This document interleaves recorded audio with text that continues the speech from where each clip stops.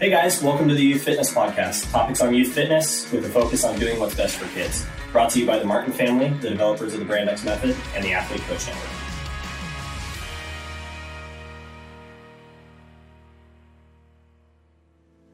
Welcome to the Athlete Coach Network, a new connection-based training platform that breaks down regional barriers and connects coaches and athletes anytime, anywhere. You're an athlete and love to push yourself. Who's guiding you? As an athlete, you can filter and search our library to find the perfect coach, or sign up for a membership to get video feedback and comments from our coaches all over the world.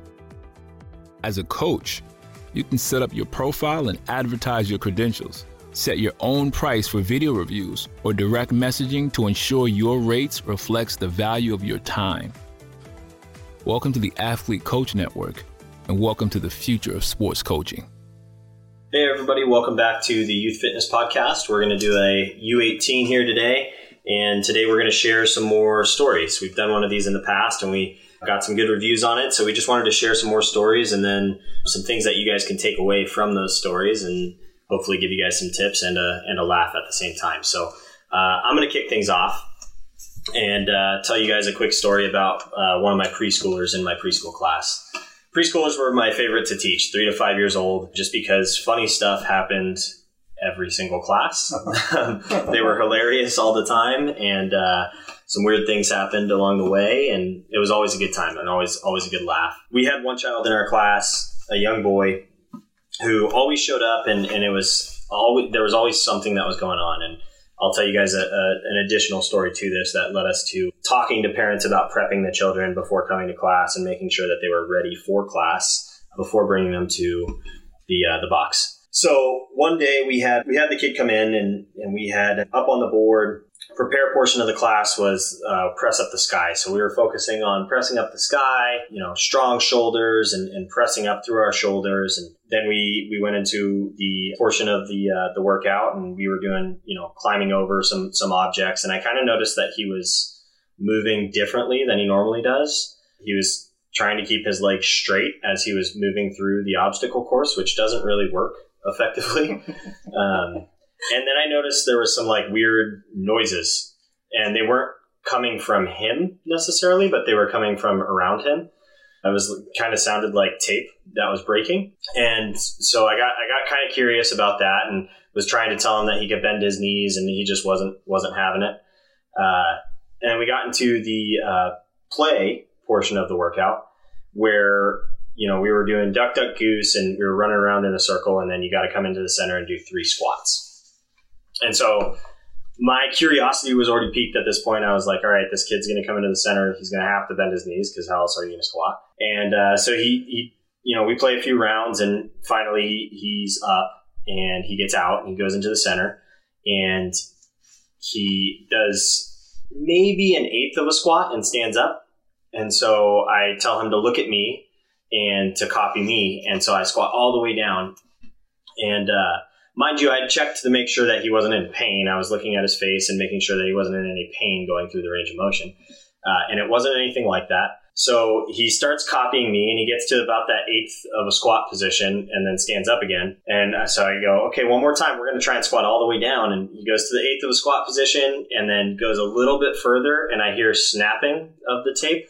And so at that point, I'm really curious, and I bring him over to his dad, and I ask him, hey, what's been going on with this kid? He hasn't been able to squat today. He's kind of been moving weird. And he goes, oh, I don't know. And the kid, he just immediately goes, oh, it's because I brought my sword. And I'm like, what? He had taped a plastic sword down his leg, the length of his leg, and put his sweatpants on over the sword and had attached it to his leg. So he had brought his weapon to class with him and taped it down his entire leg. What kind of tape though? It was like Scotch tape. Yeah. So it wasn't even tape that would work to hold it in place. So he was actually doing a pretty good job keeping it in place by moving weirdly.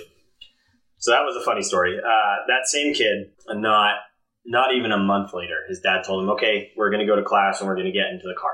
So he goes and he gets into the car. And this kid was old enough at this point where he could buckle himself into the car and kind of get himself ready. So he went into the garage and he got in the car and waited for his dad. Well, his dad comes out and they make their way all the way to class. And I had was setting up the class, and his dad runs up to me and goes, "Hey, we drove all the way here, and I had told him to go get in the car, but I didn't, check to make sure that he was ready before class, and he's not wearing any pants." So he had literally gotten home from school that day and just dropped trowel. He was walking around in his little briefs and his T-shirt. His dad told him to go get in the car. Didn't tell him what it was for, so he listened to his dad. He was a very good listener, went and got in the car and buckled himself in. He was all ready to go, but didn't bring any pants that day. So both of those stories led us to making sure that we were prepping the parents and making sure that they were ready to bring their kids to class. Just a couple funny stories from me for the preschool age group. Well, I'll go next.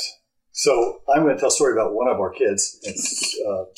He was on one of our last podcasts, the one that he told stories here. It was Connor. Connor loved CrossFit right from the start. He was one of those kids that just, like, he took to it. It became his focus and his sport. And I remember he was 12 years old, and we went to a seminar that was at Coach Mike Bergner's gym. And at the highlight of that seminar was going to be a challenge between Josh Everett and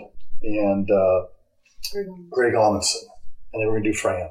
Fran, for anybody who doesn't know, is a 21, 15-9 reps of thrusters, which is a front squat and a press overhead, and pull-ups. And these were the two best guys at this in the world. And they went head-to-head, and I think at the end of it, Greg Amundsen did it in 2 minutes and 47 seconds, and Josh did it in 2 minutes and 35 seconds, I believe it was. Well, 4 years later, Connor's just turned 16, and he says to me, "I want to do Fran. I think I can break 3 minutes." And I said, "Well, okay, so let's go to school, go to the gym." We went to the gym, we set up the camera, 3, 2, 1, go. Connor gets through the reps of 21. He starts into the reps of 15. He just all of a sudden stops and he walks off. And so we had a coaching moment. Went up to him and said, "What's going on?" He said, I don't stop feeling it. I just don't feel right." And I said, "Well," so as a coach, I said to him, "Look, we don't quit anything. So if we start something, we always go through and we always finish it. So the clock is still on. You can go back over and just finish the workout." And he said, "No." We had back and forth. He said, "No, I want to turn it off. I'm going to do it over again." So I said, "Well, okay." And so he turned the clock off. And about 30 minutes later, he came back. "Okay, Dad, I'm ready to go." So we turned the timer back on. 3, 2, 1, go. He starts. And I'm counting for him, and something distracted me. And he went through the whole workout, and he finished under 3 minutes, which was amazing. And then he went and he looked at the film, and about 15 minutes later, he came up to me and he said, "I did too many reps in the round of 15. I did 18 reps of both pull-ups and thrusters." And so I looked at the video, and he was right. I said, "Well, you came in, you did more work than Fran, and you came in under 3 minutes." He said, "I know, but I didn't do Fran." So he and I went back and forth, and there was some discussion, and he said, "I want to do Fran." I said, "Well, I don't think it's a good idea." And he said, "I want to do it." I said, "Okay." And so 30 minutes later, he set up the camera. We set up the camera again. He went through it, 21:15:9, and he finished in 2 minutes and 30 seconds, which was amazing for a 16-year-old at that point in time. And still is amazing for a 16-year-old. And so he did not Fran, kind of Fran, and Fran, all within about 2 hours, beating some of the best in the world, a 16-year-old beating some of the best times in the world at it. And really the takeaway there is, first of all, as a coach and as a parent, don't be afraid to give your kids the hard lesson. Like, look, we don't walk away from things. We start things, we finish things.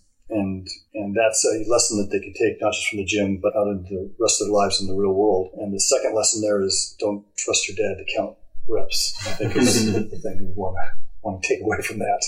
What about you, Mickey? I thought you had a second story, but I'm good. The first thing is more of a public service announcement, and that is that is about Band-Aid awareness.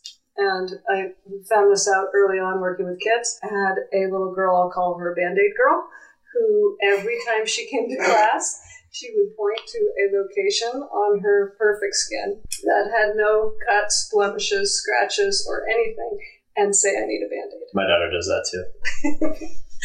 And the thing about Band-Aid awareness is that you must understand that you must address it. You must address it immediately, and it's contagious. So as soon as you get a Band-Aid for somebody, the entire rest of the class will wait till you return with the Band-Aid and you're ready to start class to also request a Band-Aid. The stories I want to tell in addition to that are really about movement exposure and how that plays into everything you do when you're working with kids either who just have had none or very young kids who have had less because of their age. The first one that everybody's seen, pillowcase races, or sometimes people call them sack races. They use old feed sacks, burlap sacks, but it's the standard stick your bare feet or socked feet into a pillowcase and hop to a cone, around the cone, and come back. It's just a race setup. We did that a lot. We wore out several burlap sacks, and then we switched to sturdier flannel pillowcases, which eventually wore out as well. But we had a little girl come in, younger, just moving from the preschool class into the kids class and not having seen this before. So the culture was always very experimental and fine and welcoming and warm, and nobody was making fun of each other. So this was fantastic that it happened in that kind of environment. But she came in and didn't know. I mean, we describe what we're going to do, but it's not always something someone's done before, so they have their own version. And she came in, stuck her feet in the pillowcase, 3, 2, 1, go, and she, instead of hopping, walked with 2 feet as fast as she could. And she also wadded up the side of the pillowcase and grabbed it in her fist in 2 hands on one side instead of hands on either side. And it was the most adorable interpretation of what everybody saw as sack races. But she figured her way around it. She applied what she knew how to do. She got down there, she circled that cone, 5 times, walking as fast as she could, and then came all the way back. And it was beautiful. Everybody was totally accepting. Yay. She did a great job. But we actually have that up on our Instagram account. We do, because it's just such a cute interpretation of the task. Another example of that is we do limbo once in a while. We'll do like a movement buy-in. So you might do 3 squats and 2 push-ups. Sometimes we do a cross-curricular version where we say, give me an addition problem. Name the capital of a state. We'll add other elements. But in this case, we were just coming up doing our exercises and then back bending or limboing under a PVC pipe held by 2 trainers with some cool music going on. And we had a young man who'd never been to class before. I think he'd come in with a friend. So he was trying out the class. And he came up and just decided, I think, that he was not going to be able to limbo, even though we're starting pretty high, and did the most beautiful standing jump right over the limbo pole. Just jumped right over it instead of limboing, because he knew he could do that or felt more comfortable doing that than trying to be flexible. So the message there is just be aware that kids, based on their movement exposure or their confidence level, are going to throw out there things you've never seen before, and just having a welcoming environment to that kind of difference, that it's okay that somebody did something different and that nobody gets upset about it, is really the key there. I love it. I love the U18 stories. Just a quick one for you guys. Hopefully it gave you a laugh and some takeaways on some things that you can do inside of your class to help set you up for success. Youth need great coaches now more than ever. Brand X has dedicated themselves to doing what is best for kids for over 2 decades, and now offers mentoring, education, programming, and resources in one smart package to empower coaches to efficiently deliver world-class youth programs. Check out their plug-and-play options and join the Brand X family today. You plus Brand X equals youth program success.